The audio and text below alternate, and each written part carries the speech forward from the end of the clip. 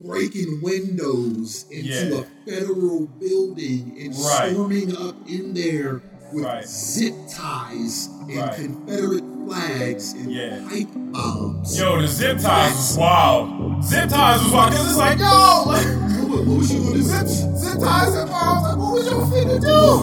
What was y'all gonna do? Why do these niggas exist? Like a wooden smash. Yeah, just sat there and just basking by myself. Delicious meal. Butter. Yeah. Welcome to the Any Last Words podcast. My name is Keon, aka Mighty the DJ. And I am Earl Lonnie Hooks, aka Young One with himself. A special thanks to all of you out there joining us on SoundCloud, Spotify, Apple, as well as YouTube. The God in me honors the God in each and every one of you.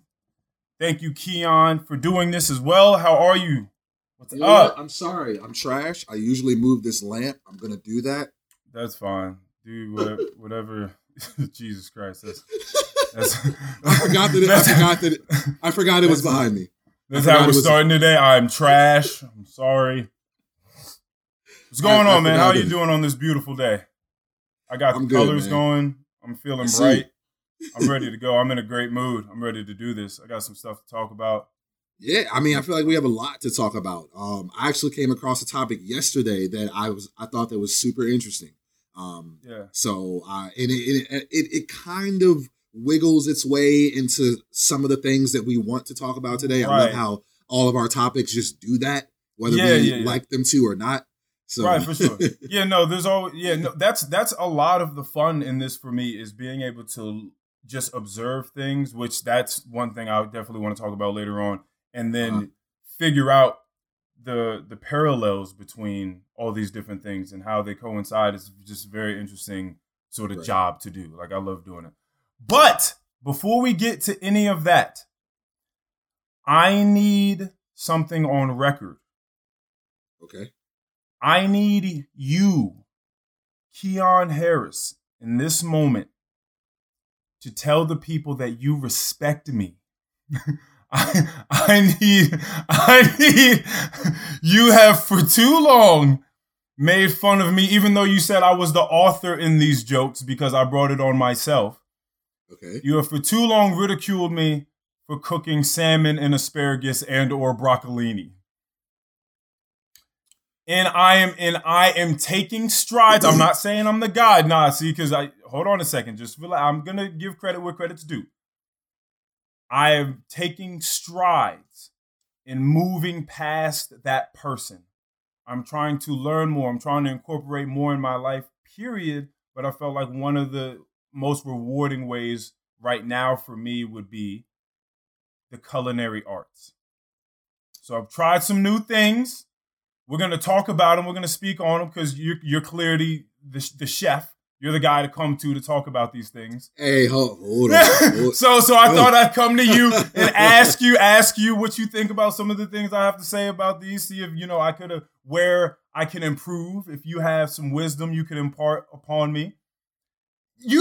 I'm not even trying to play you right now. Like, you could just have some things that you could impart upon me. You could have some tips and tricks. I will, right here, right now, on this podcast, put some respect. Thank you, on sir. Earl Hooks' name. Thank you, sir. He has taken strides to allow himself to provide himself with other proteins that are not salmon. Yes. And I'm very happy for him, and I will let him elaborate on what he has done. Well, people were listening to that episode for Christmas. One of the things that I've gotten, like I got the year before, maybe 2 years before, was, and there are various different companies that do this, but they'll send them out. We ain't doing no free ads, even though we be doing a lot of free ads. We be throwing a lot of people's names. But anyway, but they send food to your house. So if you're someone like me that doesn't necessarily love grocery shopping, and you're looking to get outside your wheelhouse when it comes to the culinary arts and find some interesting stuff, you'll not only is it just going to bring some wonderful mouth pleasure to your life, But it's just going to help you learn some things. And then you slowly start to pick things up and put them in your arsenal and your repertoire. And then maybe later on, when you're cooking something, you'll be like, you know what? Now I think about it. My recall brings me to a time when I cooked this. And I think that this is similar enough to this. If I try to do something this, we might be able to freak the recipe, whatever the case may be. Right? So that's pretty much what it is I'm trying to do. I got 3 meals sent to me. They were all delicious. There were some ups and downs, more so towards the last meal, but we'll get to that. Ouch. But I would like to go through some of these right now with Keon, the chef god. Okay. The first one, matter of fact, let me pull these up because I have them right now.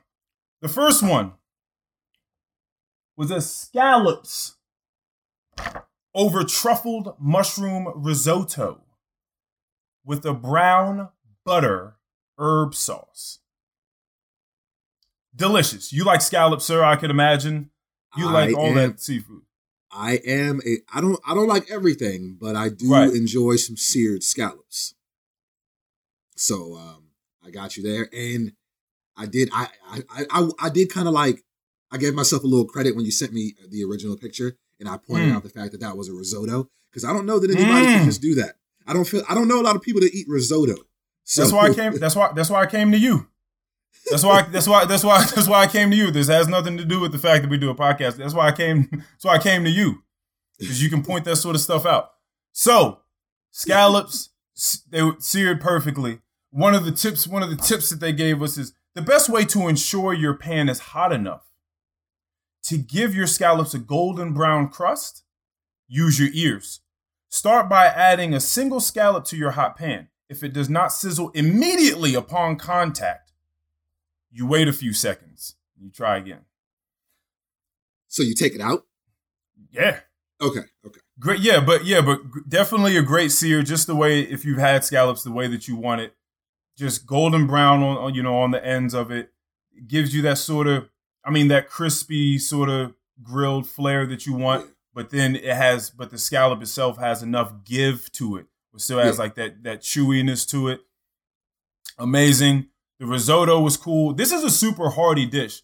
I thought that a lot of these dishes would be kind of skimp. Honestly, I thought that they were gonna kind of fake on you with the portion sizes. They did not. Okay. Because the risotto expands so much.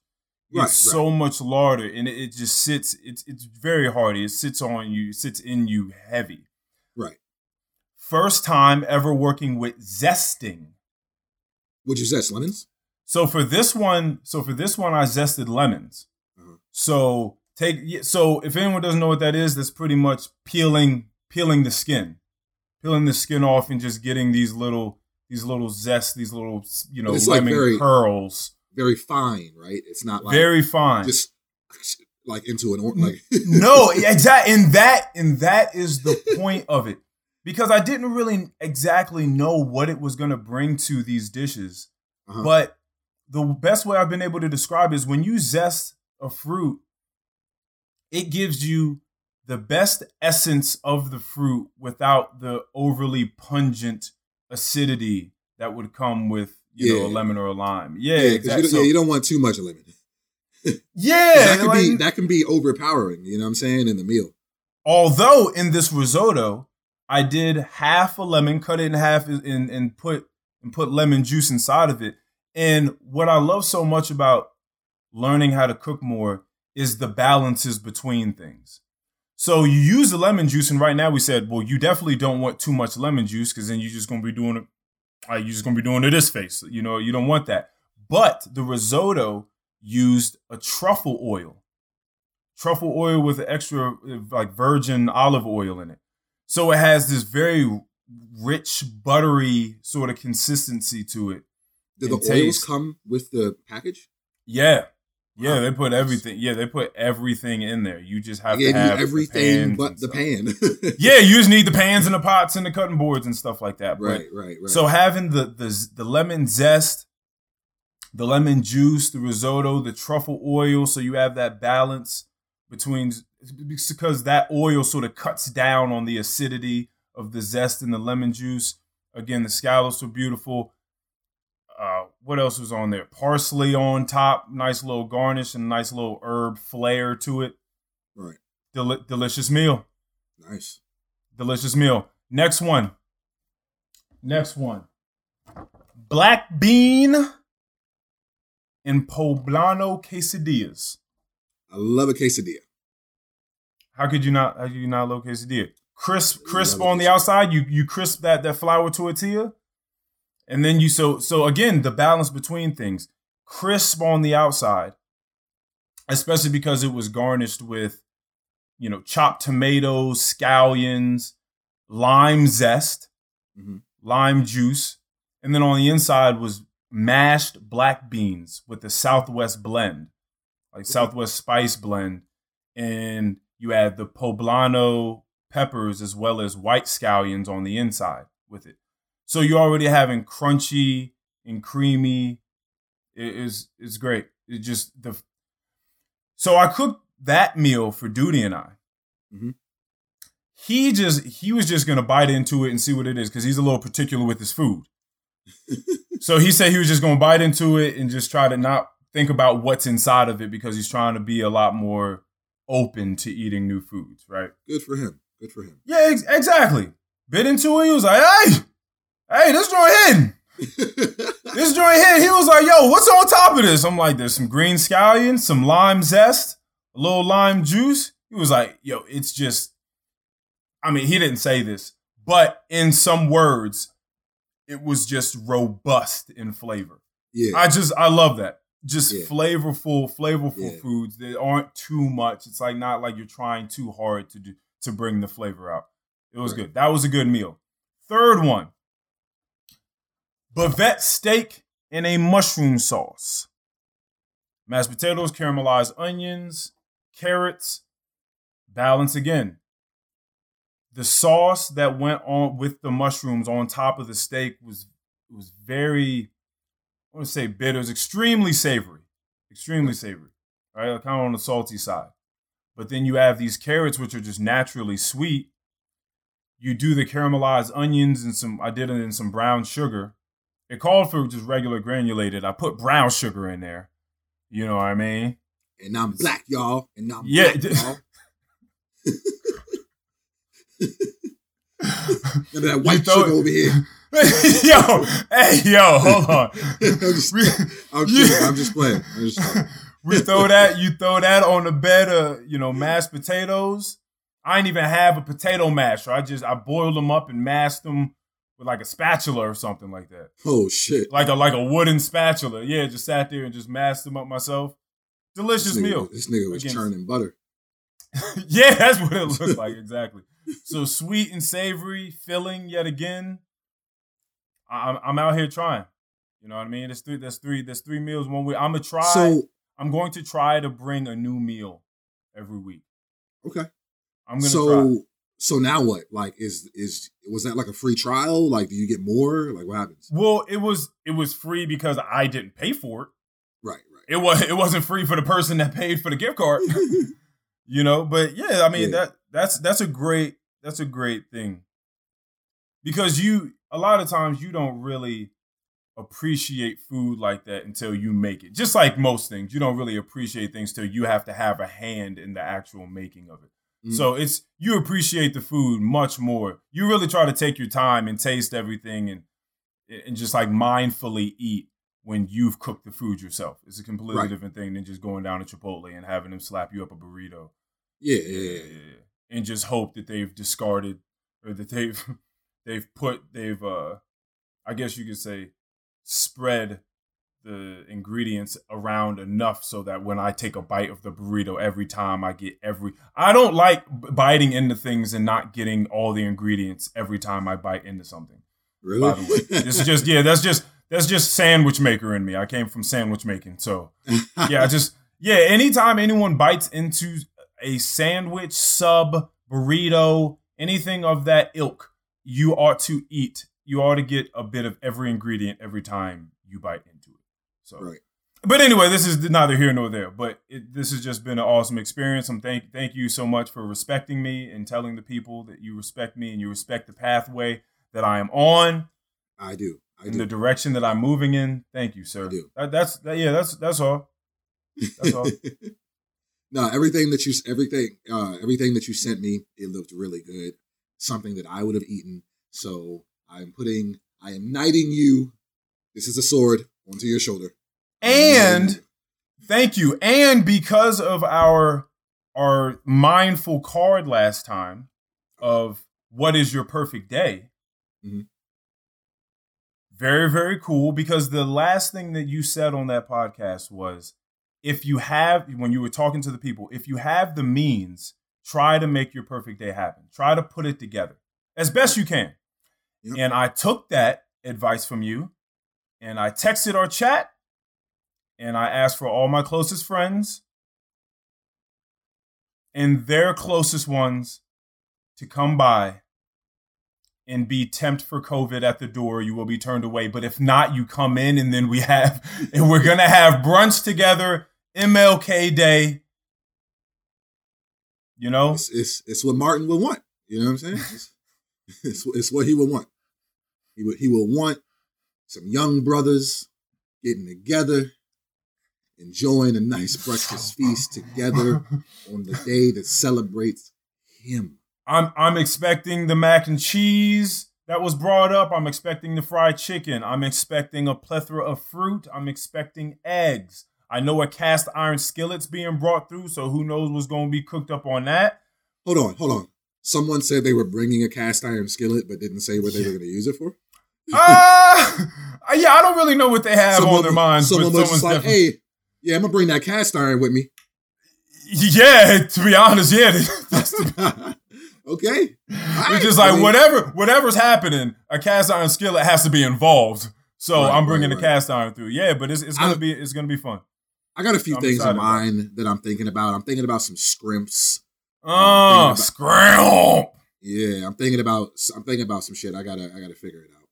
Okay. We'll you know. I'll probably have to facilitate the fruits because I feel like even though that's the easiest thing, I feel like if I don't do the fruits, no one's going to. Like no one gives a shit about fruit. Because the first thing that came up was mac and cheese and fried chicken. So I already know what wave y'all are on. So because that's brunch. That is brunch. So is fruit.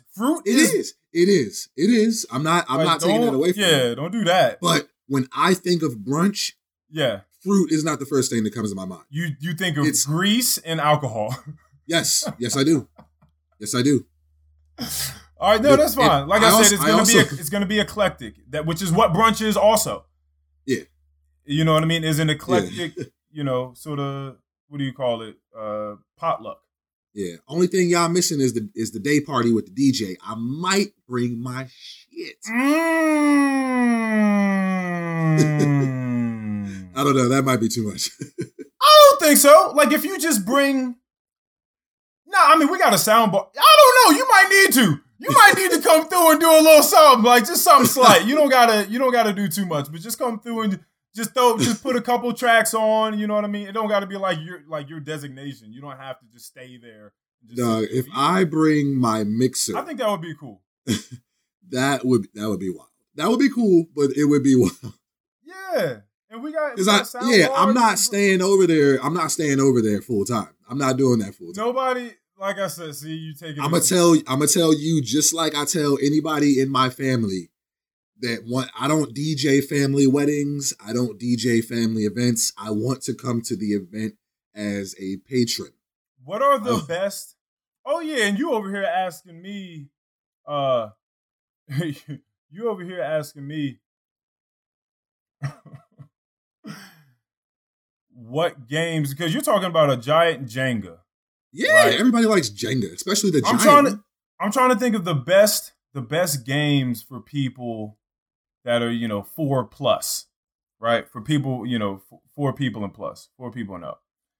And Mikey clearly brought up Monopoly, long ass game. A lot of people ain't really trying to have all that. It's a lot when it comes to the bartering system and the deals that gets iffy. People gonna be screaming. I was just thinking. Don't y'all got a Wii? You might need to bring a couple things. We have a Wii. We have a Nintendo Switch. We have a GameCube. You got Mario Kart. I don't know if we I think we have Mario Kart on the Wii. But I don't think we have it on the GameCube or the Switch. That's all right. That's all right. All of this planning are things that need to be happening in the chat with the rest of everyone else anyway. So we don't even really need to worry about that so much. What's going on, man? What do you got? Because we're just sitting over here bullshitting. What's going on? What do we got today? We about to get into the shit today. It's gonna be good. You don't even know. You're not even ready. I don't. Maybe I'm not. Yeah. People aren't. So hold on. Do you want to get into our second card, or do you want to get into some other shit? Let's. You want to do this? You want to do the second card? Maybe that'll slowly take us into a lot of other things that we want to talk about. I think it could. Okay. No, you go. You go first. Yeah, I'll definitely do this. So the card that we picked, our meaningful question card of the week that we chose, is how are you making a difference in this world? Very interesting question. Now, to be honest with you, you said something that was interesting to me the other day. You didn't answer the question in conversation, but you gave me enough to where I think I might have an idea of where you're headed. Okay. And before I say anything about how I'm answering the question or how I feel about the way the question is phrased itself, I would like for you to go. I think that would be the best way for us to continue this. I would like for you to answer exactly. Okay. So I thought about this off and on throughout the week. How are you making a difference in this world? And I thought about it a few different ways. I thought, well, how am I making a difference on a smaller scale? And then I thought about, well, how am I making a difference on a larger scale? But then I thought also about, well, does my smaller scale difference translate into a bigger picture, into a larger scale? Because I don't know what my difference making means to someone else. How does it translate to someone else? It can mean something so much. It can mean something so much bigger to someone else. You know what I'm saying? Yeah, I'm with you so far. So, when I thought about it, I was like, okay, Keon, on a smaller scale, how are you making a difference in this world? Well, I think the biggest thing for me is my energy. I don't put any bad energy out into the world. Okay. I like where we're headed so far. I'm not the type of person that's, that holds a lot of, that deals with grudges. A lot of grudges, animosity, hostility. I don't really do that type of shit. Like, it really takes a lot for me to get to that point. And I think that's a good thing. Because there's a lot of shit happening in this world. There's a lot of drama, there's a lot of politics, there's a lot of bullshit, a lot of shit going on in the world right now that's really captivating, that can really influence people, that can really change people's thought processes and people's minds. And we're the first people in humanity to be able to access all of it all the time. Yeah, right. Exactly. And so that's something that we have to be mindful of, and we have to truly take account for, because it's no like trivial thing at all. Yeah. And that's going to make a good point for something I want to talk about later. Okay.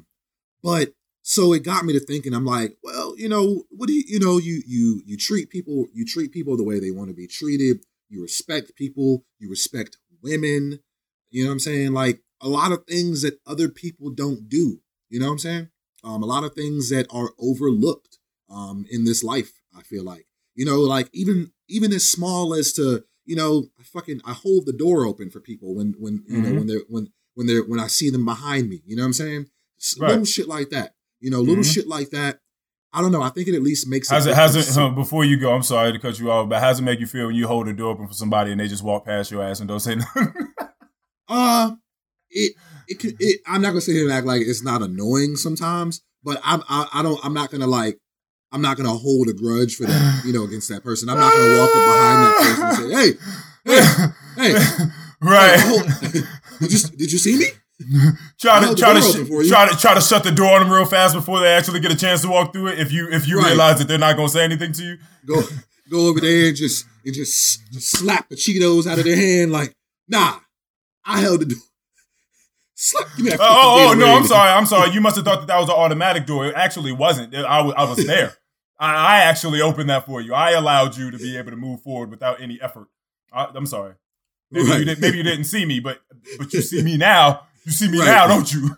No, that's crazy. No, that's definitely it's not that serious. But I just wanted to ask you. Yeah. But no, I just little things like that. You know what I'm saying? And I work in. We both work in customer service, so it's like we have this shit kind of ingrained in our minds and our souls as far as like how we go about treating people and greeting people and respecting people. And I don't know that I feel like that's small scale. However, I think that not enough people appreciate that. I feel like the little things should be seen on larger scales. You know what I'm saying? Because it's the little things that really make this fucking world just twirl around and keep going. Because where would we be without those little things? You know, those little things, they grow, they get bigger, that sometimes they become big things and sometimes they don't. But just simple respect and just politeness, those little things I feel like go a long way. Now, as far as a larger scale, the only thing that I could really come up with, because I'm not big time. I don't have a huge influence over people. So, I can't say that I have that kind of power.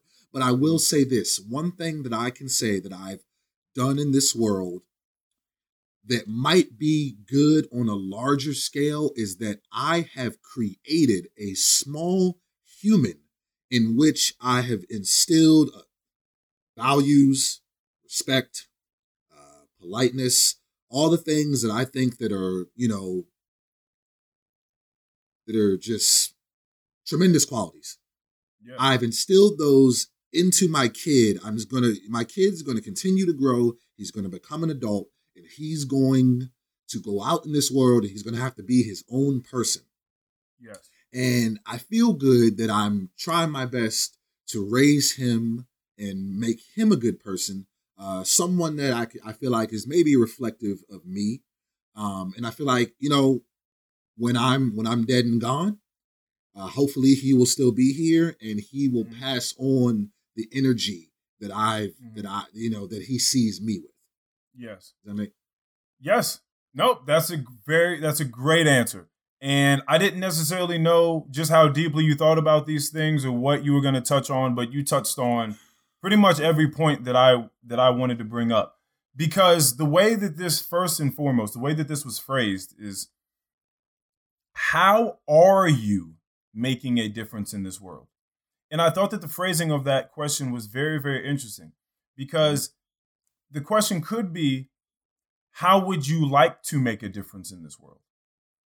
But the way they phrased it seemed as though they almost wanted us to intuit. They wanted the reader to intuit the fact that they are making a difference, whether they are conscious of it or not.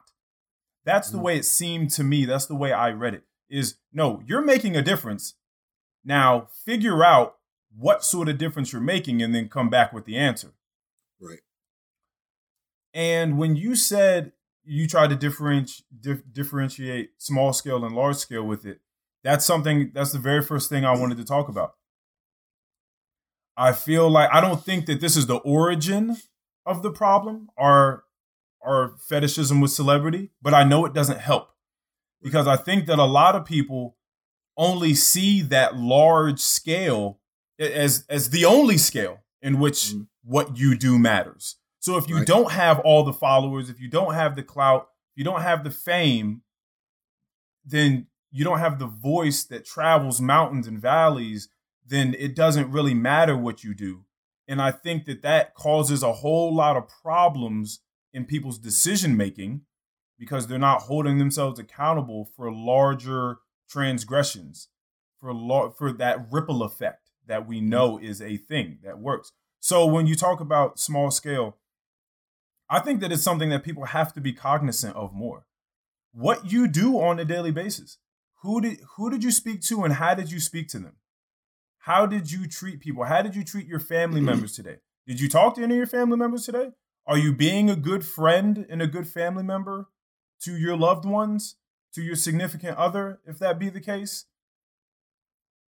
To yourself? Because yourself has to come first, so then that light can shine through, and because then if you know how to treat yourself, you know how to better treat other people, right? So I feel like people discount their moves every single day.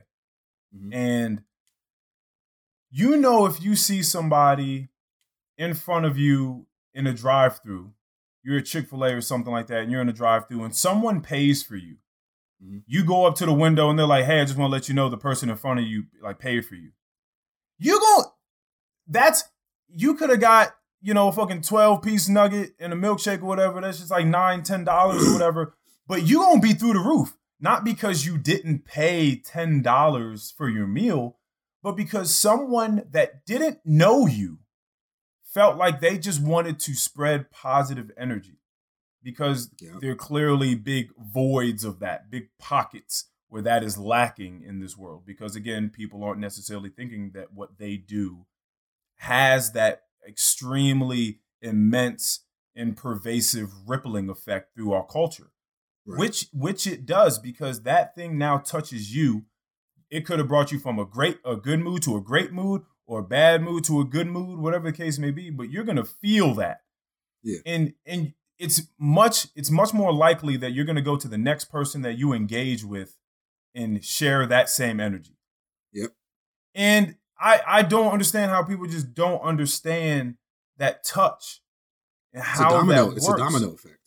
It's easy. It's not. It's a very simple concept. It really, really is. So as much as it seems like we're being those old dudes, they're just, telling people that they gotta, respect and communicate. We're just getting back to very, very fundamental building blocks of what it is to be a decent human being. But that can't be overlooked. Like you said, they are things that are simple, but because they're simple, I think people overlook them, and they overlook the power of them. Real quick. So it makes me ask the question, like, okay, if those types of qualities, like if we're the old guys that are, just preaching respect and shit like that, but it's almost like, why not? Why not? Yeah, why not be that person? No, there are so many things that I think about, and I usually end up getting to what is the alternative. You're gonna hear me say that like one or two more times throughout this podcast. What is the alternative? Being a fucking asshole to people, right? Just talking to people with whatever tone you want to, saying whatever it is you want to. I'm like, that's absolutely insane. You can't do that. So again, going to my answer for this question. First and foremost, starting with myself every day, trying to hold myself accountable for falling short of the person that I aspire to be. And if you're doing that, you're holding yourself accountable, and you have people around you. We've spoken about this before. The people you surround yourself with that also hold you accountable, because hopefully you're speaking to them regularly about your life and your vision and your dreams. And they can hold you accountable for the person that they know you want to be. Not who they want you to be, but who they know you want to be. So that's extremely important. And I try my very best to, like you said, treat people with respect, give people my time, undivided attention when I speak to them, and let them know that when I'm there with them, I am fully engaged and they're what matters at the time. I think that just goes a very, very long way. And then I'm so glad that you brought up Jacory, you having a child, because that is huge. I was hoping you were going to fucking bring that up. Having a child, like you're right. You brought a human into this world. And there are a bunch of people doing that, but they're not thinking about the moral obligation that comes with that.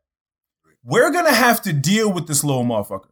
We're going to have to deal with him as he gets older and becomes a human being that makes decisions that affect other people's lives and their moods. We're going to have to deal with that later on. So it matters what you're instilling in them, how you're speaking to them, what you're exposing them to. Yep. That all of that matters, how you're showing love and compassion to them. Mm-hmm. And so that they can sort of detect that and even understand what that is, because I don't think a lot of people do. Another thing we're going to continue to talk about today. But I definitely think that, you know, we have to get in the mode of understanding that the things that we do have consequence. They have real time, real life consequence with the people that surround us. Right. And yeah, if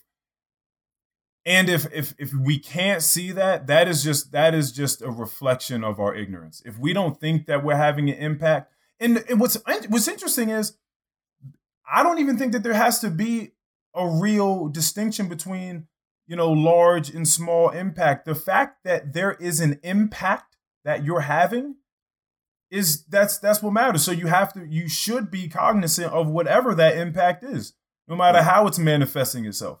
So that's definitely something that I think about all the time. And something you left out is you and I have created a podcast. True. we come here once a week and we let it go. We talk about all the things that are bothering us, that are sparking interest in us, that are perpetuating thoughts in our minds. Mm-hmm. We talk about it all, the good and the bad, the spikes and the dips, the ups and downs, the mountains and the valleys. We talk about all of it. Mm-hmm. But one thing that we don't do is, like you said, dwell in negative energy and just swim in this pool of dastardly thought. Right.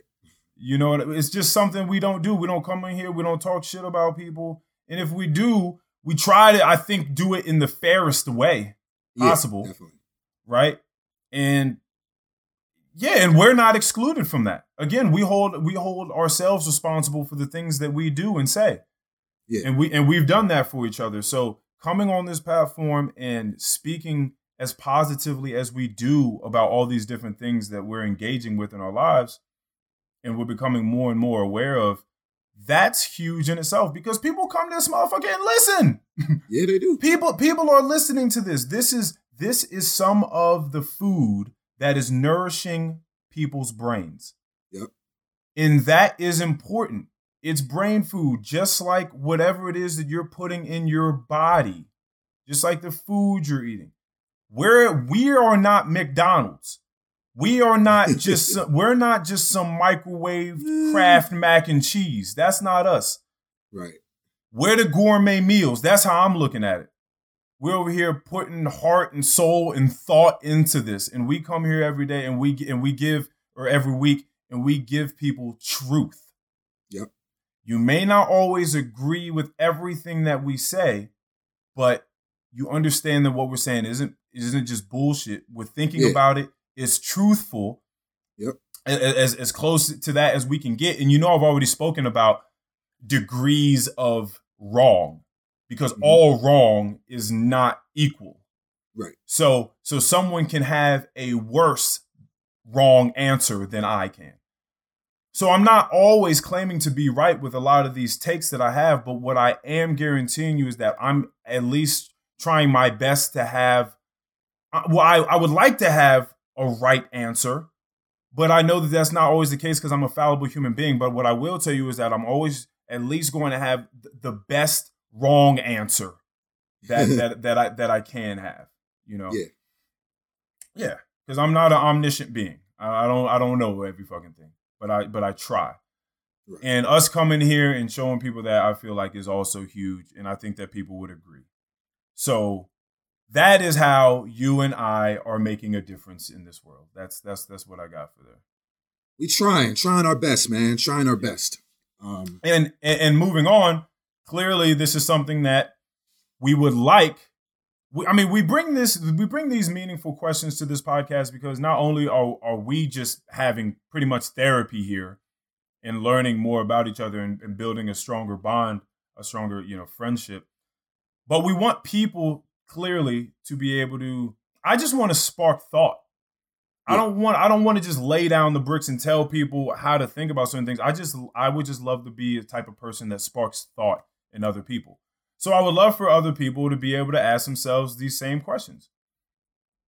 Definitely. And in thinking about that, we should probably move on to some people that maybe ought to be thinking how they're making a difference in this world. Because we're all watching and staying up and reading about a lot of wild shit that's going on these days. Yeah. And that's a question that ought to be posed.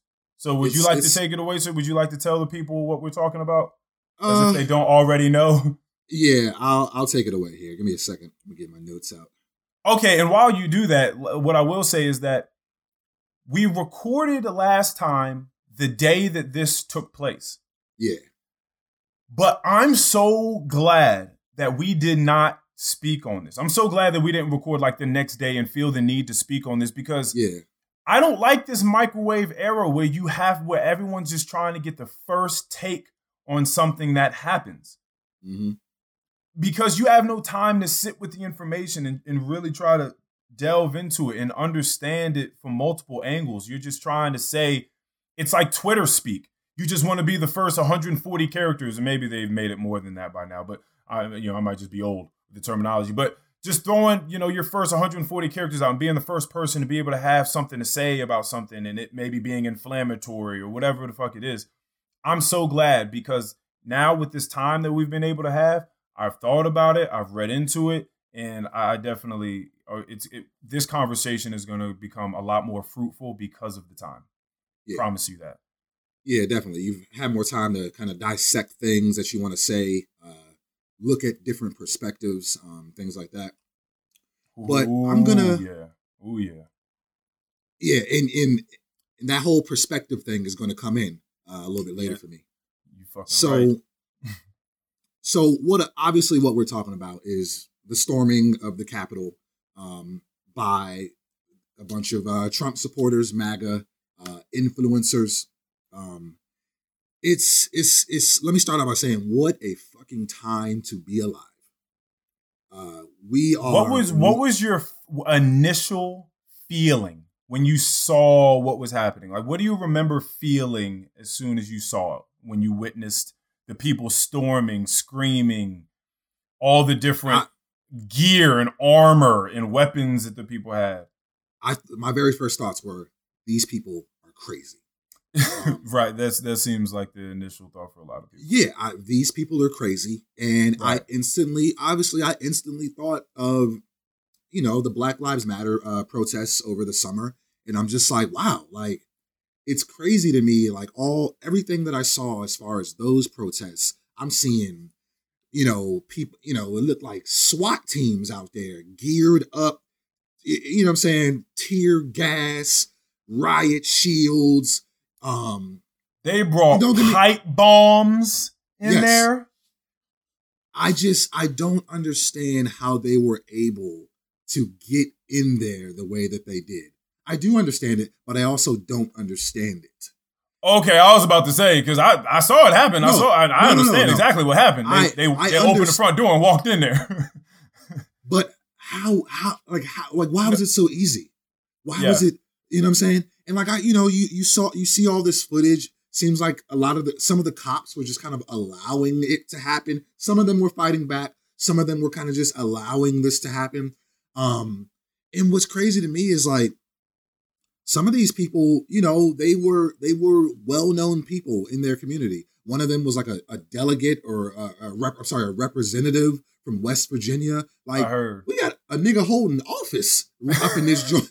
Like, this nigga holding an office for West Virginia, and he up here storming the Capitol, and then resigned when he got caught. Now I'm going to talk about that for a second. I think I've said maybe once before in this podcast, it's like, if you're going to be that person, then you hold your fucking ground in that, you know what I'm saying? Hold your fucking ground. Like, if you're going to be, if you're going to be the guy that is, or girl that is initiating and starting up the revolution, then you stand in your shit. Plant your flag and own it. it kind of bothered me. All these people apologizing after a fact and wanting our sympathy because, I was caught in the moment. I didn't know what was going to happen that day. The doors just opened, so I walked in. One, can't tell me that you didn't know that was illegal. You can't tell me that. Right. Only y'all out here knew that was illegal and that you could get in trouble for it. Yeah. Like y'all went in there on some rah-rah shit. Y'all went in there, you know what I'm saying, on some rah-rah shit. And now you're sorry. Don't be sorry. You knew what you was doing. You knew what you was doing. Don't be sorry. If you gonna be that person, stand in your shit. I will respect. Look, I don't necessarily agree with what they did. Right. But I'm all about respecting someone's stance on something that they believe in.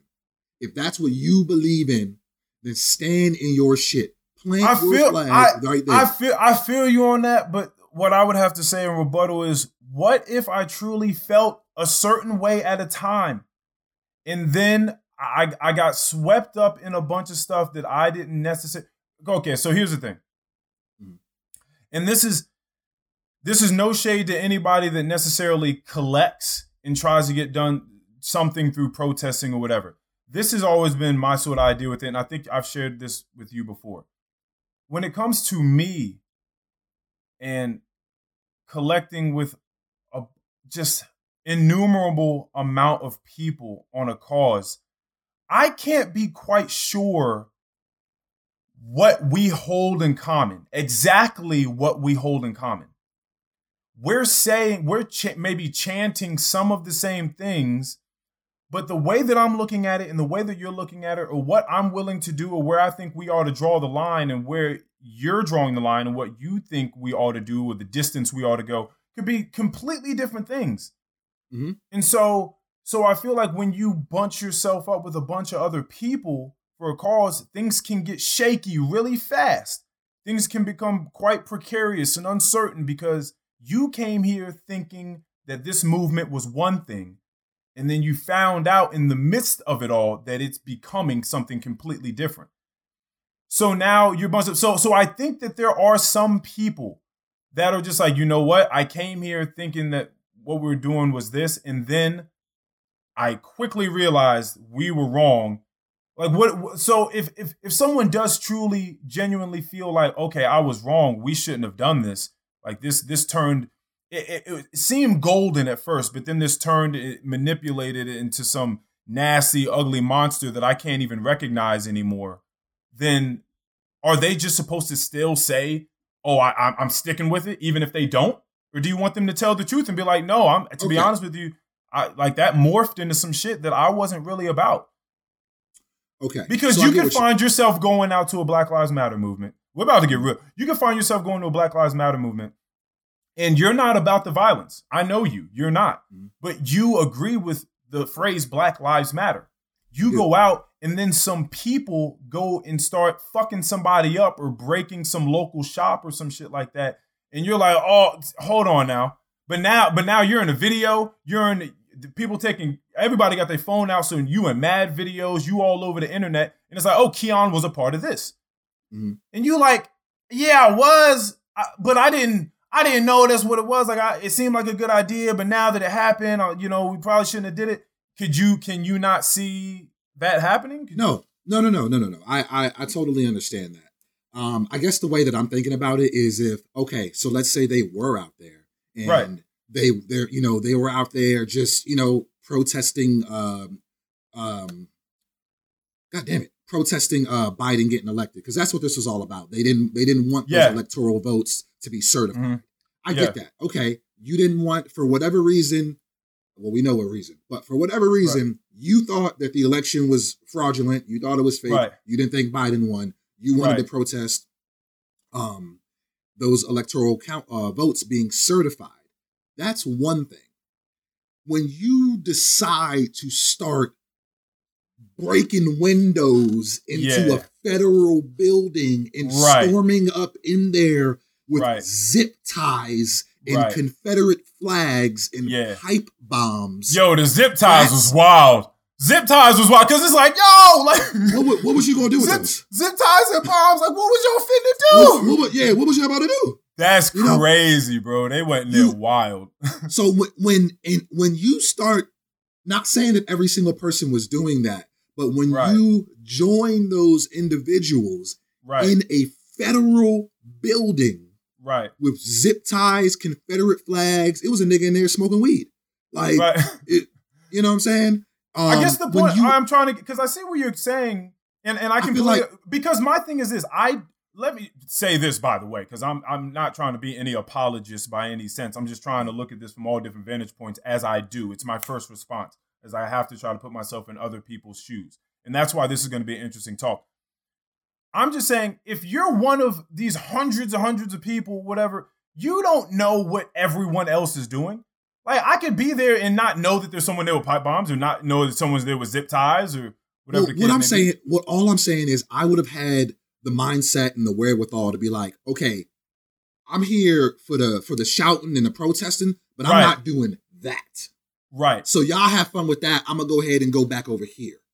Right. And those people didn't do that because it's not like they were dragged by their fucking feet into the Capitol. Like, oh nah, he was in here. He was in here. You can't say he wasn't in here. He was in here. Yeah. Like, it wasn't like that, you know? Okay, so what I'll say, first and foremost, when I saw it, I was legitimately sad. Okay. I looked at it and I know a lot of people's first response was anger. I was sad. I was looking at it thinking, this is where we are right now. Yeah. This is where a lot of us as Americans feel like we have to take it in order for things to change. And upon more reflection, because as soon as this happens, it's so interesting the way that my mind works. I have to understand. Mm-hmm. I have to understand. I can't just, like I've said to you before, condemn people to the depths of hell for eternity simply because I don't understand what's happening. So I have to know. Because that's, as far as I'm concerned, what is the alternative? If we don't try to understand where people are coming from and try to rectify it that way, like how do you even start to try to solve a problem if you don't understand the problem? So I'm not condemning them to hell at all. I'm just saying I don't have a ton of sympathy for them for the actions that they chose. Yeah, no, I don't necessarily know if sympathy is the word that I'm looking for. What I am employing is empathy. I'm just trying to put myself there. So I'm thinking, what would it take for Earl Hooks to do that? That's the very first thing I think of. What are they feeling that would have these people do this?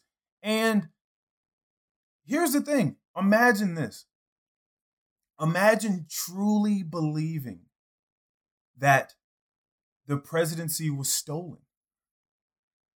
Like, imagine truly believing that that the election was rigged and it was stolen from you because you're thinking, well, why? You don't have to take it to violence. Like, you don't have to take it there. But if people have voted, which is our way of speaking, and then they have protested peacefully and nothing has happened, what's the next thing? You're right. You know what I mean? So that's where they are. I'm trying to just figure out where they are. That's where they are. They're like, okay, well, we voted. They didn't do what we told them to because this person, Donald Trump, has told us that they didn't. And we believe him. And we protested and they're not doing anything. Okay, this is the next step because they truly believe it, Keon. You have to understand, belief is the most powerful thing that there is. Belief in it, you can tap into it at any point in time. Belief is the strongest thing. If you get a bunch of people believing something, truly, truly believing something, they will act on that belief. But here's my thing. And go ahead. We can't act as though this is the first time our progress has been thwarted by people believing and acting on their beliefs, even though it is on insufficient evidence. And that's where I'm thinking, like, okay, I get that you don't believe it, but like, did you ever stop to think, like, well, why is he saying this? Where is the evidence? Like, where is the evidence? Probably not. And that's where they went wrong. Exactly. No, listen, I feel you. All I'm saying is that I feel as though people should find a way to be able to employ this sort of empathy I'm talking about, because we have all made decisions believing in something that we didn't have conclusive evidence about. Or we have molded our lives and tied ourselves to something, some culture, some ideology that does not give us conclusive evidence. Right. And we act upon it. And that's the way that we live our life. So all I'm saying is these were, at the end of the day, these were a bunch of people that got caught up believing the wrong thing at the wrong time. And you want to know because you're right. I don't know where these niggas are getting this in. I'm waiting for the evidence. Me too. Because if that's the case, then that's fucked up. It is. That's wild. Because I'm thinking even furthermore, imagine 10 years down the line, 5-10 years down the line, like this conclusive evidence hits. Like just imagine, just for a thought experiment, just imagine these motherfuckers were right. Yeah. On the off chance, because they don't have the evidence, right? I mean, I don't know who has it, but they don't have the evidence. It doesn't seem like. Right. Which is why everybody's like, yo, relax, calm down. It's not that serious. Like, y'all lost. Just take the L and walk with it. Hug that L and walk with it. But if on the off chance, on the 0.0001 chance these motherfuckers were right, imagine this coming to light, the whole narrative changes. And then it's these people saw something that the rest of us didn't see. Right. And they fought for it while the rest of us stood idly by. They fought for democracy when our right to vote was being taken in front of our eyes. Mm-hmm. And they went and tried to do something about it. And we just sat by and laughed at them and said that they were crazy. It's just a wild thought experiment, but that would just be a wild narrative shift. That would just be absolutely insane. I don't necessarily know if that, I don't believe that's the case. I think that he lost. I think he lost, and they're having the whole time holding that L, but they believe in him, and I think that this is something that outlasts his presidency. Yeah, definitely. I think that this sort of hatred and way of thinking. They're already talking about armed protests at every state capital in the country on Inauguration Day. They're already talking about that. How did you feel about the fact that social media has taken him off? Just swiped him off the face of the planet on social media. I'm so happy that you asked me that question. Because I ask you this because that I honestly feel like only fuels the fire. No, it does. That says, okay, see, we told you guys that they're trying to take these things away from us, and then now he's had his constitutional right of freedom of speech taken away by all the media that we have been telling you the left controls. I'm just putting it out there. I'm just saying. I'm glad you asked me that, because that's one of the bigger topics I wanted to talk about today. Right. Tech totalitarianism. And I'm going to go ahead and preach, educated brother.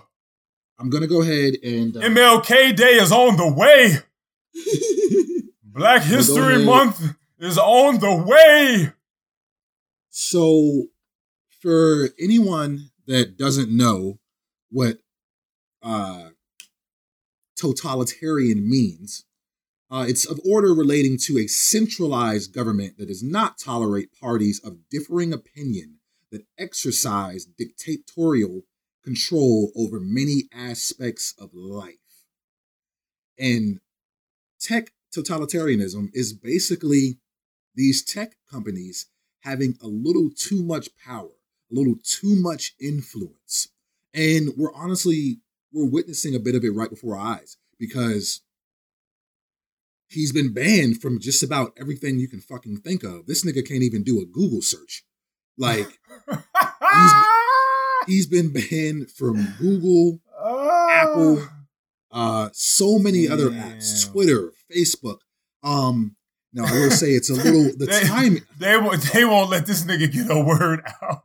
No. I will say that the timing is a little bit to me, because it's like, okay, now y'all want to do this. Now y'all want to shut this nigga up. Okay. But that's besides the point. And you're right. A lot of his supporters are talking about, calling people like us that don't necessarily agree with them, calling us sheep. Right. Saying that they want to take our rights away, saying that they want to, America is going to be a communist society one day, that there's going to just be this one governing factor. And a lot of people see that as, a lot of people say that governing factor is going to be coming from Silicon Valley, right over where these tech companies are stationed at. And it really makes you think like, okay, well, if they all just band together and say, all right, well, we're not going to support this person and we're going to shut him the fuck up. It's really interesting because they could do that at any point, at any time. I don't know if you know this, but Minister Farrakhan, he's not allowed on Facebook. He's not allowed on Twitter. He's banned from a few different things because of his views and because of his influence. And this happened in the last couple of years. And I'm like, wow, that's really interesting. I mean, social media is so big. Social networking is so big that if you get taken off one of these platforms, I mean, just how are you going to get your word out? What are you going to do? Send it by mail? Like, no. Right. Like, what's going to happen? They threw you back into the Stone Age. Yeah, like you're not going to be able to get your word out. Have you heard about this Parler app? I've heard whispers about the Parler app. Yes. Okay, so Parler app it's basically a social networking app, but it has a lot of there's a lot of MAGA on there. A lot of people that support Trump use that app. Apple shut them down. The Google Play, Google, what the fuck is Google's, like, it's whatever their fucking app store is called. Yeah, whatever. Google, yeah, shut them down. Amazon took them off the servers. Like, they're shutting these people up, and it's really interesting to see happen. Like, it's like okay, well, it's like trying to get a job somewhere else at a different network. It's like, oh shit, Apple and Google don't fuck with you for that shit you did. Why would we fuck with you? We ain't fucking with you. Like, right? Nah, we're good. And yeah, man, it's really interesting to see how all this is unfolding. How these social networking sites have so much power over us. It's really fucking interesting. Yeah, I truly don't know how I feel. I don't necessarily know if I feel like it was the best idea. I think that I've spoken about this before. We need to know what people are talking about. We need to know what people are talking about, who's talking about it, where they're talking about it, where they're centralizing, joining, facilitating. Like, these are things that we kind of need to know, because if we think that we're stomping out the fire simply because we're taking them off of socials, but that doesn't stop the feeling. That doesn't stop the ideology. That you think that you're stomping out the flame, but you're not. You're just, to some degree, turning a blind eye to it. Right. I think that people are going to find a way to centralize. Yeah. And just now that everyone's like not going to be able to keep an eye on them and see what's going on, I don't really know if that's the way. We might get hit with a surprise, is what I'm telling you. Like, it's much easier to get hit with a surprise, right? Because now they're just in the dark depths of whatever fucking nook and cranny they're in. They doing their shit on the underground now. Yeah, they took to the sewers. I knew you were about to say that. I knew you were about to say that. Oh my gosh, that's just really rough. And I'm just like, well, interesting. I'm like, well, how many more people are they going to shut down? Like, is it going to go further than this? You know, are they going to start shutting down anybody that agrees with Trump? You know, or is it's going to eventually it's going to go away from Trump? They're going to start shutting down just anyone that doesn't share the same views. That's my issue, because I am about free speech. You know that. I am. So once you open that door, even if it's just ajar, now you've opened up the debate. You've opened up the discussion for what should be allowed to be spoken about on, in the socials, in a grand scheme of things.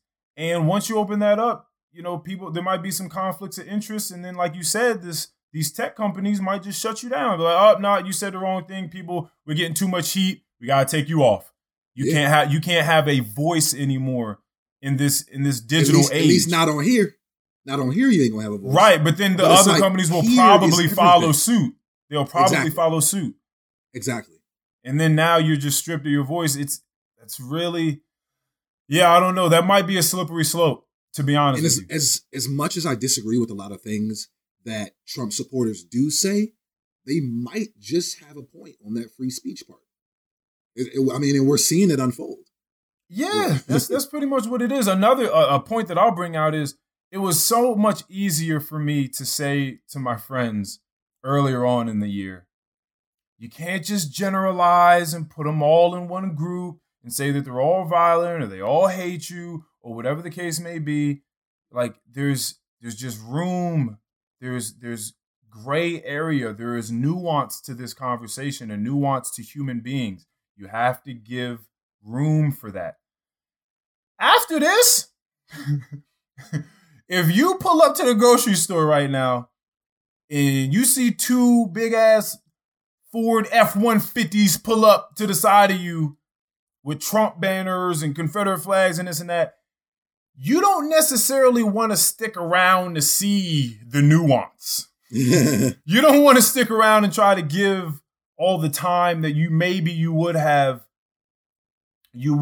given before, so that you can see just how devout these people are to all of Trump's principles or whatever the case may be. You don't want to do that. You're just kind of scared. Yeah. Or, you know what I mean? Or put off to some degree, because you don't really know exactly how far these people are willing to take it, because you just saw how far they were willing to take it. Yep. You're way more alert. Yeah. So that's what's kind of sad to me too, is, even what, it makes it hard for the people that we're trying to find the spectrum in the conversation, that we're trying to find all the different points that they agreed with people. And it's just rough. It's just one more thing, man. It's going to be a rough one. One of the other things I wanted to point out about that whole thing is, like, they were saying that, like, they were trying to get the National Guard out there, but they basically, it was denied at first. And I'm just like, why? Like, y'all didn't see this shit popping off? Like, why not bring some people out here to help orchestrate this crowd? I thought that was kind of some BS too. It might have been some politics behind that. Like, we don't know what's going on. Yeah, we some little niggas. We just down here just hoping for the best. Pretty much. We're just hoping for the best. And that's why I feel like our impact as individuals is what is going to matter. It's not always just about relying on the people that we put in office. Those are extremely important jobs, extremely vital, critical to just our lives and how we continue to move forward. But for me, one of the biggest things I think about is when I come on here and we have our meditation sessions and we talk about finding that inner space and finding solace and peace in there, having some backup, some real spiritual, emotional, mental fortitude built on something that isn't derived from the external, like having something inside. Because if you don't practice some sort of meditation or and that could be in various ways. There's so many different ways to get in tune with oneself. But if you're only working with what the external realm is giving you, what this physical realm is giving you, I can just imagine just a lot of things just being a shit show for you. Right. It would be extremely difficult for me to really have a smile on my face day to day and try to have good night's rest if I didn't call on something way more profound inside myself than what's going on out here in the world and all this sort of chaos going on. Yeah. It just makes me really sad for all the people that haven't found something to root themselves into, something nourishing and substantial enough to root themselves in. And they're just kind of floating around in this realm of chaos and uncertainty and bigotry and polarization, whatever else is, floating up on their feed at the moment. But yeah, it's a rough time. But I'm glad that we were able to have a more nuanced conversation about this and see things from different sides, because it is a very interesting thing that's going on, and this is in the history books. Yeah, and I mean, only time will tell. Like, I think the biggest question is, like, I think we said this the other day, where do we go from here? How do we move on? Move on? Again, I think it starts with compassion. It starts with compassion. And I know people a lot of times are like, oh, well, why we got to be the ones to be compassionate? Why do we have to? Because just a little while ago, you're thinking, I don't have sympathy for them. You don't necessarily have to be feeling bad for whatever unfortunate, events they may be going through now because they chose to do those things. But again, understanding where they come from. Understanding isn't agreeing with their methods. Understanding is putting yourself in someone else's shoes and having a decent grasp on why they did what they did.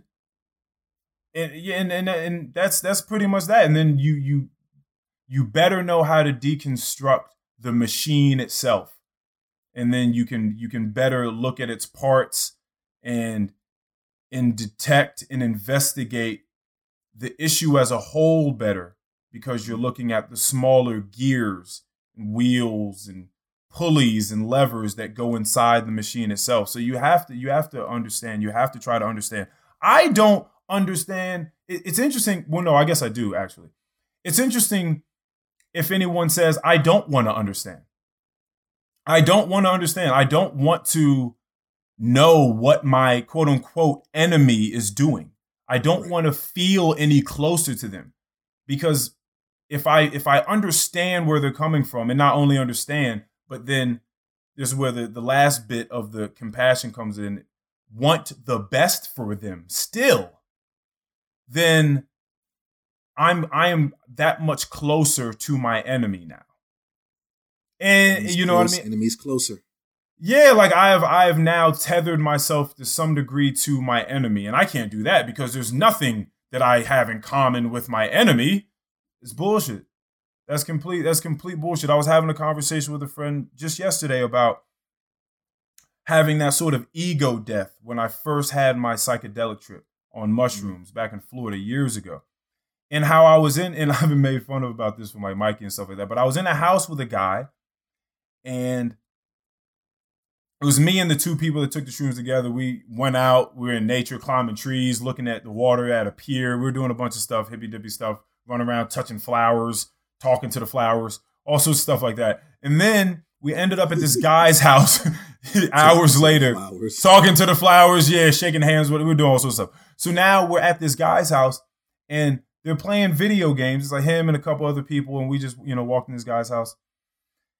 And this guy had like a crack pipe on his dresser.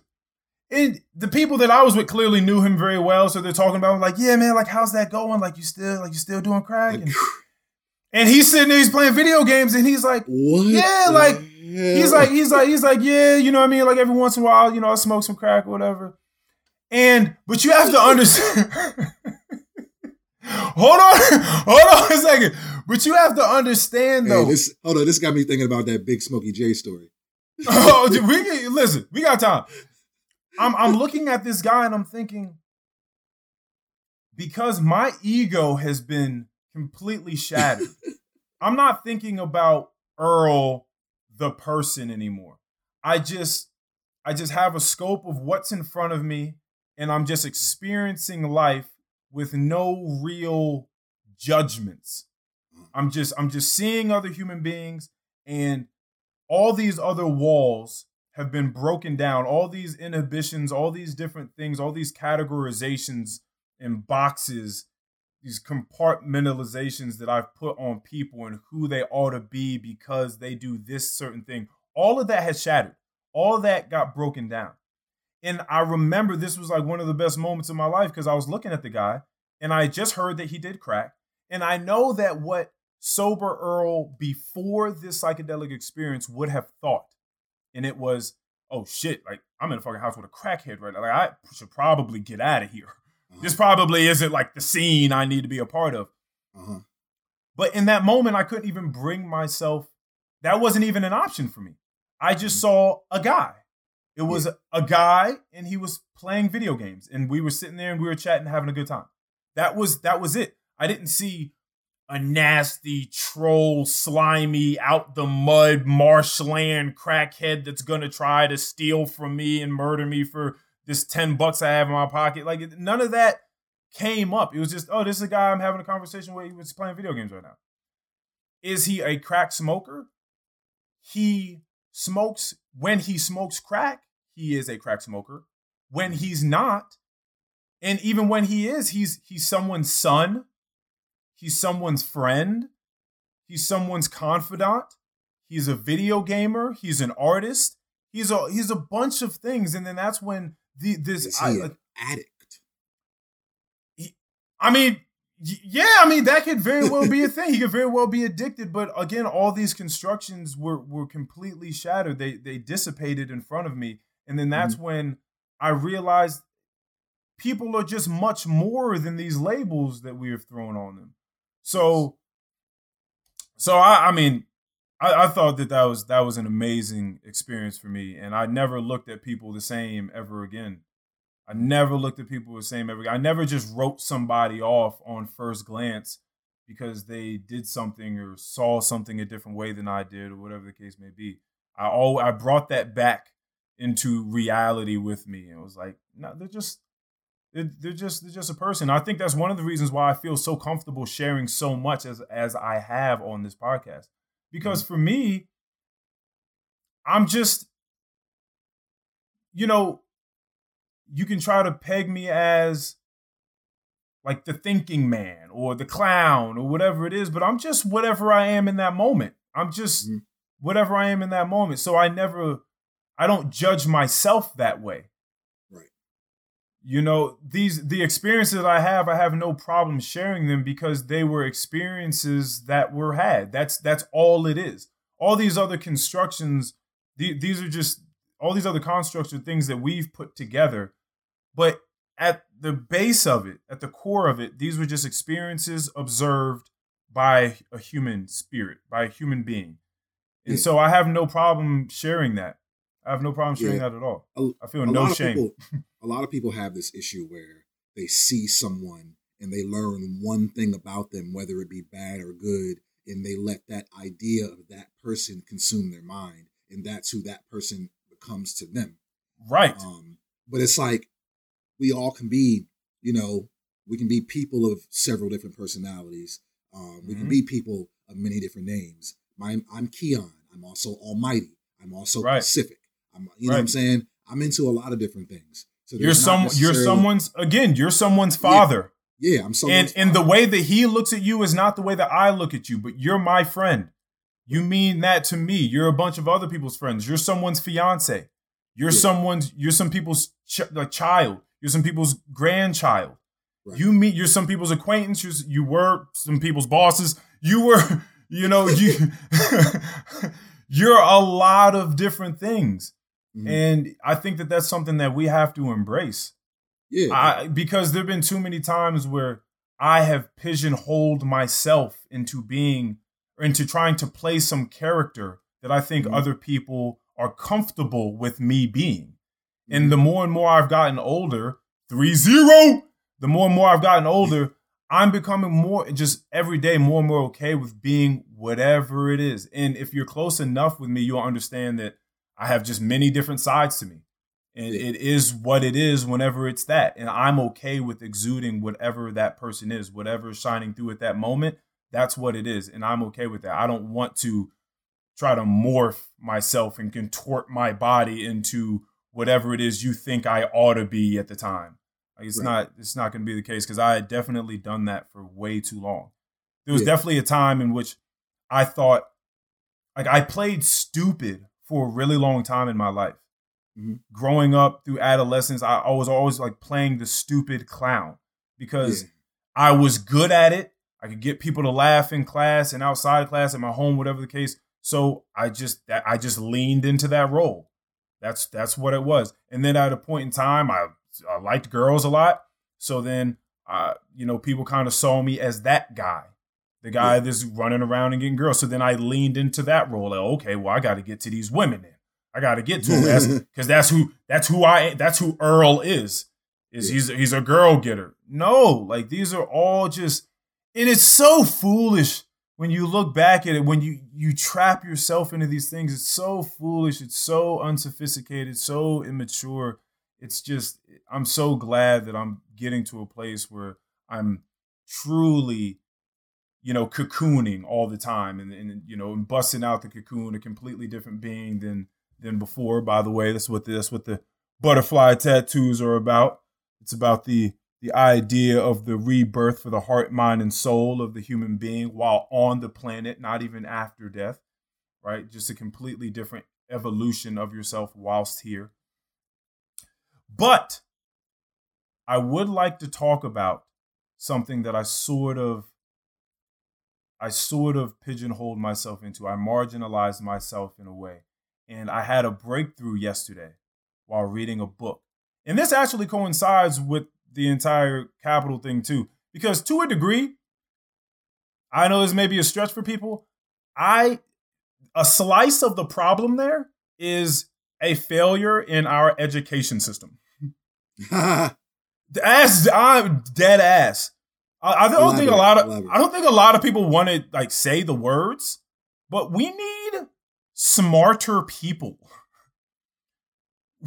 We need smarter people. So I've been reading this book for like the past week, like a little more halfway done. It's called Thinking and Learning to Think by Nathan C. Schaefer. Great book. It's about the education system. It's clearly about thinking in the correct process, just thinking, and what that looks like and how it's articulated in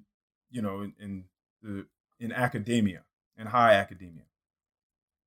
And I know because I've been there and I've had teacher friends and they've talked to me about what the education system is, especially today. We don't teach people to think. Mm-hmm. We teach people to memorize facts, dates, locations, people, and so that you can pass some standardized tests. Equations. We teach people symbols, but we don't teach them the ideas behind the symbols, really. We don't teach them how to go through stuff. We don't get people to put things into their own words enough. We don't have enough class discussion where people can really hash out ideas. Like they talk about the different types of thinking and how the very first thing is you have to think about, it's called clear thinking. So that pretty much is taking whatever object or idea, concept it is that we're able to bring into discussion. We have to clearly think about that thing. This is the first step. We have to know if you and I want to talk about bicycles right now, we have to make sure that we're talking about bicycles, not motorcycles. That doesn't need to hop into the conversation. We're not talking about cars. We're not talking about, metropolitan transportation. Where we need to have a clear mind and think bicycle.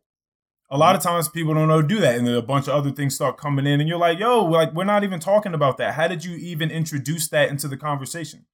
Right. You see that happen, especially in politics a lot of time. Oh, so-and-so did this wrong. Yeah, but Obama, ain't nobody saying nothing with Obama. We're not talking, I'm not talking to you about that. Right. We can talk about that, but let's talk about that afterwards. Right now, let's have some clear thinking. We're talking about bicycles right now. Afterwards, now we're talking about how that thing relates to other things. Yeah. So now we're talking about bicycles and how it relates to maybe some of these other forms of transportation or whatever the case may be. After that, we're trying to think about the parts of the bicycle. We're trying to think about the whole of it, the bicycle itself. We're trying to think about the different parts of it, the tires, the brakes, the chain, the seat. And then we're also thinking about the parts of it as the whole. Yeah. How the different parts in themselves contribute to the whole. Whether, again, it be something tangible like the bicycle or an idea of something. How do the smaller subsets interact with one another to make the entire thing? Yeah. And then once you're done with that, we're talking about what is the cause of this thing we're clearly and distinctively thinking about. What is the cause of it? What comes afterwards now? And people are just, this is a process. And if it sounds crazy to you, then there's a good chance that you're not doing a lot of this in the way that you think about things, important things, mundane things, whatever the case may be. Seemingly innocuous, but possibly detrimental and dangerous if it continues on, because we've been seeing that. But you have to be having a clear mind. So I wrote something in my wacky journal here, and I'd like my wacky journal time, and I like to read it, and I'd like to speak on it, because I told you at a point in time that my biggest sort of quirky fear was not being able to communicate with people. Right. For whatever reason, not being able to get these thoughts out to people. And that's where I marginalized my thought. That's where I cut myself short. But in reading this book, it's helped me sort of think through things deeper. And I think I truly know what the fear is now. And it's not necessarily the communication. Okay. So here I go. This was yesterday, which is January 11th, 2021. Earl's Wacky Journal. This was at 2 p.m. I pride myself on being an apt communicator. I once believed that not being able to adroitly construct my thoughts into coherent streams of verbal consciousness was my overwhelmingly quirky fear. With further examination, it turns out that was an unsophisticated prism of thought I willfully trapped myself inside of. I choose communication with words as my outlet for the innumerable thoughts passing through fervently. It's the level of thinking that I love and fear losing. Even this take is not quite developed enough. I think with the arduousness that I do simply because of the observer that I am. That is the essence to be nourished. What I truly love is the occupying of consciousness that allows me to observe. The loss of my powers to observe, whether it be physiologically or the dimming of the light of desire to observe things deeply, is what frightens me. Therefore, with this nuanced and further matured vantage point, I work towards feeding, nurturing, caring, watching, encouraging, and supporting in every way I may be aware of the inspirations that drive this motif. At all costs, I mustn't allow the fire to be doused by liquid monotony. That is what I wrote. I was thinking, I talked to you before about finding something you love and then trying to go deeper and find the thing about it that you truly love. Mm-hmm. And I'm thinking about communications, and clearly, again, I love it, and just as much as I fear not having it anymore. And then I thought, well, I only am able to communicate the way that I can and the way that I do with people because I think the way that I do about the things that I need to express. It's like, okay, so that's what it is. I'm the thinker. That's what I truly love and fear missing out on. But then I thought, one more step. Well, no, I only think the things that I do and think about them the way that I do because I observe life deeply. Yeah. I observe my life and the things that are going around me with as much attention as I possibly can. So that's what it is. I'm the observer, and that's what I love, and that's what I fear losing. And then I had to take it one step further and say, how can I make sure that I don't lose this love for observing things? That this light does not dim, that this fire is not doused, put out, extinguished to the point where now I'm just lost. I'm just a shell of myself walking around, not caring anymore, not wanting to observe, not feeling the desire to observe things and then think about them and then have the passion to communicate them to people.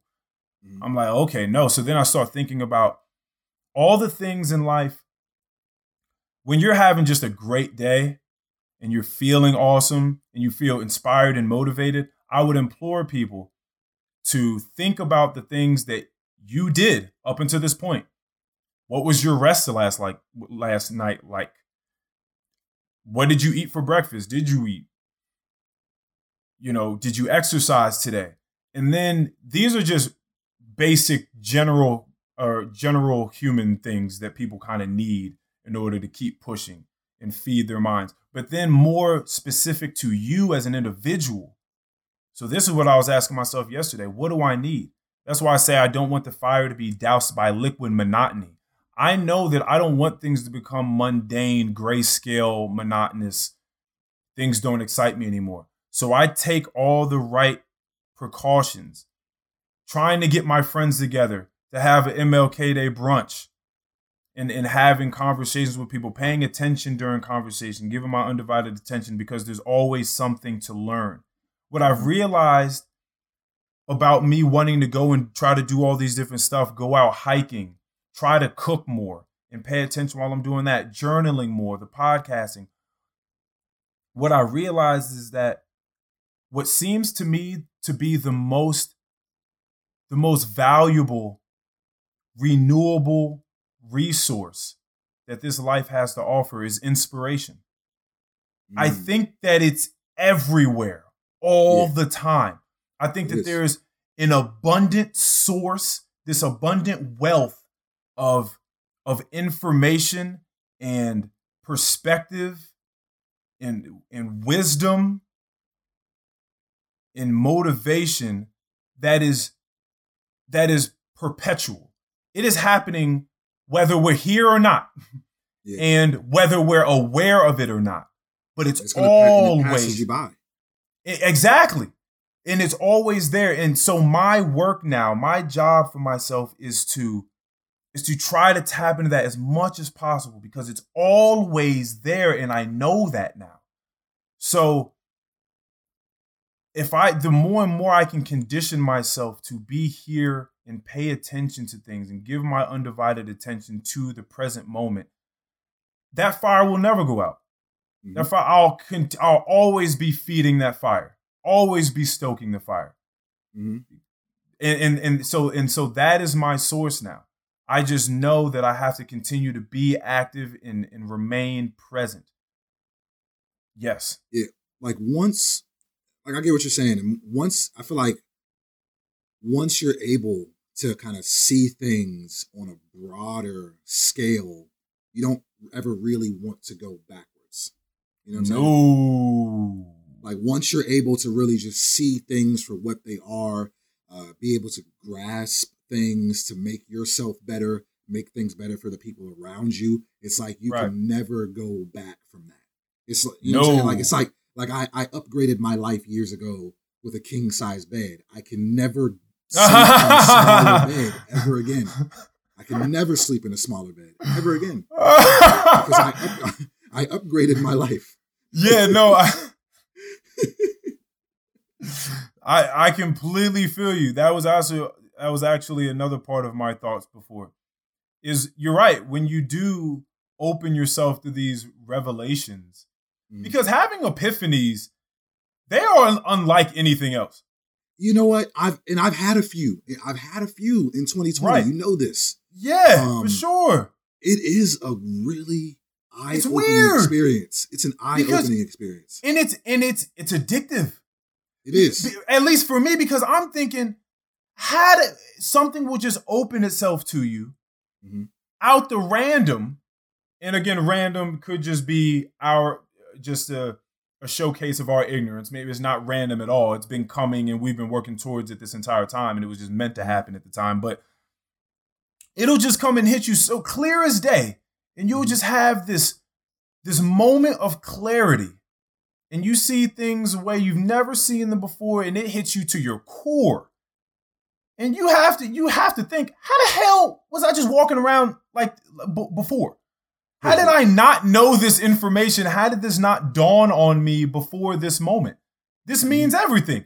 And then it might, depend upon how big, it was, it'll completely shift the way that you move in this world. Yeah. It'll change the way that you treat people, treat yourself, like the way you indulge in this world and what it has to give you, what it has to offer you. Yeah, it's absolutely insane. I love epiphanies. But once you have them, going backwards is, I don't really think you are going backwards. I think that you're trying to go backwards. You are, maybe it's opened up something and you weren't ready for it. Maybe you felt like you weren't quite ready for it, and you're not quite sure where this is going to take you if you continue down this road of revelations. You don't know exactly how much you want to open your mind to, because that could be quite scary. And it's not quite what you're used to. You might be afraid of that change, because like the things that you've been doing this entire time, yes, maybe they've been working out for you. Maybe they've been good for you, but you're looking at that next level and you're like, damn, am I really ready to like project myself into the stratosphere like that? Like, I don't know what's waiting there. I don't know what's up there. Like, I know what's up there, but I don't know what that's going to do to me. I don't know what it's going to change about me. Am I going to lose friends? Am I going to lose close ones? And we've talked about this, moving on to the next phase of myself. Right. They might not be ready for me. Maybe they're just comfortable with me being who I've been. So yeah, that trying to hold on to that, you got to cut the fat off. You got to get out of there and move on. But absolutely. But I thought that this was just a wild day that I had yesterday, thinking about these things and journaling these things, because I realized exactly what it is that drives me. Like at the core, what it is I love about being a conscious being. It's the fact of observing things as deeply as I can, and the fact of knowing that it can get better. Yeah, I can hone this skill, and so that's awesome, and it just continues to bring blessings in ways that I could have never imagined before, and it's awesome, and it allows us to have a lot of these discussions that we have. Yeah, I'm seeing things and opening my mind to things I would have never been open to before. Yeah. So yeah, I love it. So that was my day yesterday. That was a lot of what I had going on. My fucking mind exploding yet again. But yeah, man, education system fucked up. A lot of people are not thinking. A lot of people do not think things through. And when you get that, you get a lot of weird diabolical shit, foul play going on around you. I think I said this like 2 pods ago. I go through life thinking of the consequences of my actions. Yeah. You know what I'm saying? Like, just like, that's why I don't end up in any fucked up situations. If I'm in a fucked up situation, it's completely random. I promise you. Right. It was you just got a bad hand that day. Right. Pretty much. Right. Bad roll of the die. And a lot of people, they like you said, they're not thinking. They're not thinking about those next steps and what those next steps can bring. Sometimes they do take the next steps, but they don't think about it. And then they just end up in some shit they didn't want to be in. Something that was extremely interesting in the book was they opened up the chapter, I believe, was called Memory in Thinking. And they opened it up saying, there are so many people that, and I'm clearly paraphrasing, but there are so many people that almost pride themselves with, oh, I have a terrible memory. Like they'll say it so nonchalantly. Oh, my memory is shot to shit. I can't remember anything, blah, blah, blah. But if you were to tell those people that they are a bad judge, they have, impaired judgment, they would take that offense. They would be offended by that. They would take offense to that. How are you going to tell me I have bad judgment in things? I'm a great judge of things. What are you talking about? Don't tell me that. But then the next line was, how can you purport to be a good judge of things in consciousness? It could be character, whatever the case may be, with terrible memory, with terrible recall. Yeah. And I thought for a second, I was like, okay, how exactly are they bringing this together? A lot of the judgments and decisions that you make on a daily basis are contingent upon the memory that you have. Yeah, I was going to say like your own experiences. Exactly the memories that you have with experiences that align with whatever experience it is you're about to have. That's right. How you make decisions. So if you have shoddy memory with just people, the way people treated you, events in the past, whatever the case may be, you're not paying attention to them and you never decide to go back. This would be therapeutic for a lot of people. Decide to try to go back and think about things from their past with a more nuanced mind, hopefully, a more matured mind. Yeah, I don't really know how you're making the best judgments that you can today. Mm-hmm. Because you're not recalling the things that took place in the past the way that they ought to be recalled. So automatically, your present judgment is impaired. Mm-hmm. So I thought that was another interesting thing. This book is insane, but it really is calling out the structure of pedagogy, which is pretty much, the function, nuance, style, everything, education, everything. It's pretty much calling that out and saying, well, like we got to change. Teachers have to change. We have to take this more seriously. And when people don't, you see exactly what happens. Like when you see people making a lot of these just terrible decisions, that's at the base of it. That's what it is. That people were not taught to think things through. And that's no way to be. No, it is not. Yeah, no, that's no way to be. That's crazy. Anyway, I mean that's pretty much what I have on thinking. My wacky journal, what's going on out here in the world for the most part. What do you got? I'm actually out of things. You're out of knowledge again. You're out of information. I am out of information. Planned information. I'm out of planned information. One thing I'll end on this. Because I haven't spoken about this in a while because I try not to overload. But do it! Please subscribe to the Young Pacific YouTube channel. I've got 3 videos up there, 2 fishing videos, 1 hiking video with another hiking video on the way. So, yeah, man, just, check me out. It's real fun. I promise I'm a funny person. The videos aren't. We got a hike. We got a hike coming up. Are you gonna video our hike? Yeah, that's the hike that I was just talking about. Oh, that's the hike you're talking about. Okay, I didn't know if you were excluding us. Okay. Hey! No, I'm gonna. We're gonna document it. We about to get back out here. Yeah. That's what I'm talking about. Documented. Something I did want to talk about. Or something I wanted to bring the listeners on to. Mm-hmm.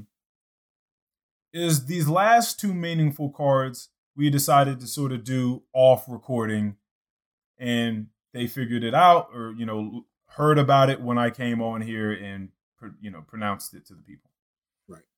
I think that I would like to start having them in on it so they can think about these questions themselves in between the episodes, and then we can come back and they can compare and contrast their answers with what we bring to the podcast. So I think that that'll be a lot more interactive, and it'll be interesting for them as well. So a little something to ponder on, as well as our last words that we give them.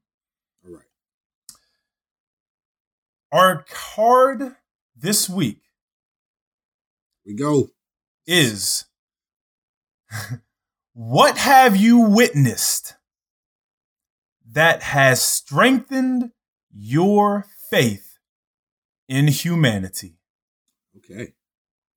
What have you witnessed that has strengthened your faith in humanity? I want the people to think about this. Think about it hard. Don't just poo-poo it and be like, oh, nothing, people suck, the world sucks. Don't do that. Don't do that. You know what? Actually, before there are plenty. Again, there are a lot of good people. We're not talking about psychopaths running the street. We're talking about people that were led to believe the wrong thing. We're talking about people that were not educated correctly. We're talking about people that have had a bunch of experiences that have led them to make a dire decision and come up quite short. That's really what it is we're talking about. So, yeah, that's definitely something I want people to think about. There's a lot of beauty. There's a lot of beauty going on out here. But I don't want people to get caught up in it. A lot of things that I saw before we get out of here were people making fun of, the woman that was shot in her neck at the court system. Like that was something that was going through the cycle on social media. Yeah. And I also spoke to someone that's young that is close to me, and the sort of vibe I'm getting is from a lot of people is, oh, you know what? Fuck it. Like this world is going to hell in a handbasket. I'm washing my hands of it. I'm done. Like whatever. I'm just gonna laugh on Twitter with everyone else about people's demise or the state of chaos in this country, whatever the case may be. And that's something that I think hit me, and that was definitely what I should say is a pungent and potent component and element to the sadness that I was feeling when I first saw that. Was I don't want people to get into this nihilistic view of fuck it, nothing matters anymore. No one's playing by the rules. I'm not playing by the rules anymore. Like nothing, it doesn't even matter. What's the point of even trying? Right. That's something again that I could see that's an idea that I could see slowly being nourished inside of people because they're only ever seeing the blues on the news. Yeah. And so again, with the difference that you and I choose to make, we have to come here and we gotta counterbalance. Definitely. Yeah, we gotta counterbalance it because that's just not the case. It's not the case. There are a lot of people out here trying to do well by their fellow humans. And we can't just stop. We can't just stop. Again, the alternative is wild. The alternative is do nothing. The alternative is sit idly by while life passes you, while you never tap into that renewable resource of wealth and wisdom and inspiration I spoke of, while you just watch things burn around you and you just laugh while looking at your phone because people are making funny memes about the apocalypse. Yeah. We can't get to that spot. We can't get to that place. Yeah. No, I feel you. I definitely those honestly, those are my last words. I'll follow that up with, you know what? Every once in a while, it's not a bad thing to maybe just take a break from social media. I know it runs the world. I know that we get our news from there. I know we get our laughs from there. I know it's fun and games, but take a break, take a week off, see how you feel. Sober up. I'm with that. All right. There's been another good one. Thank you so much, sir, for coming and doing it. Absolutely. We are out of here, people. Thank you so much for coming and joining us yet again. Any last words? Woo!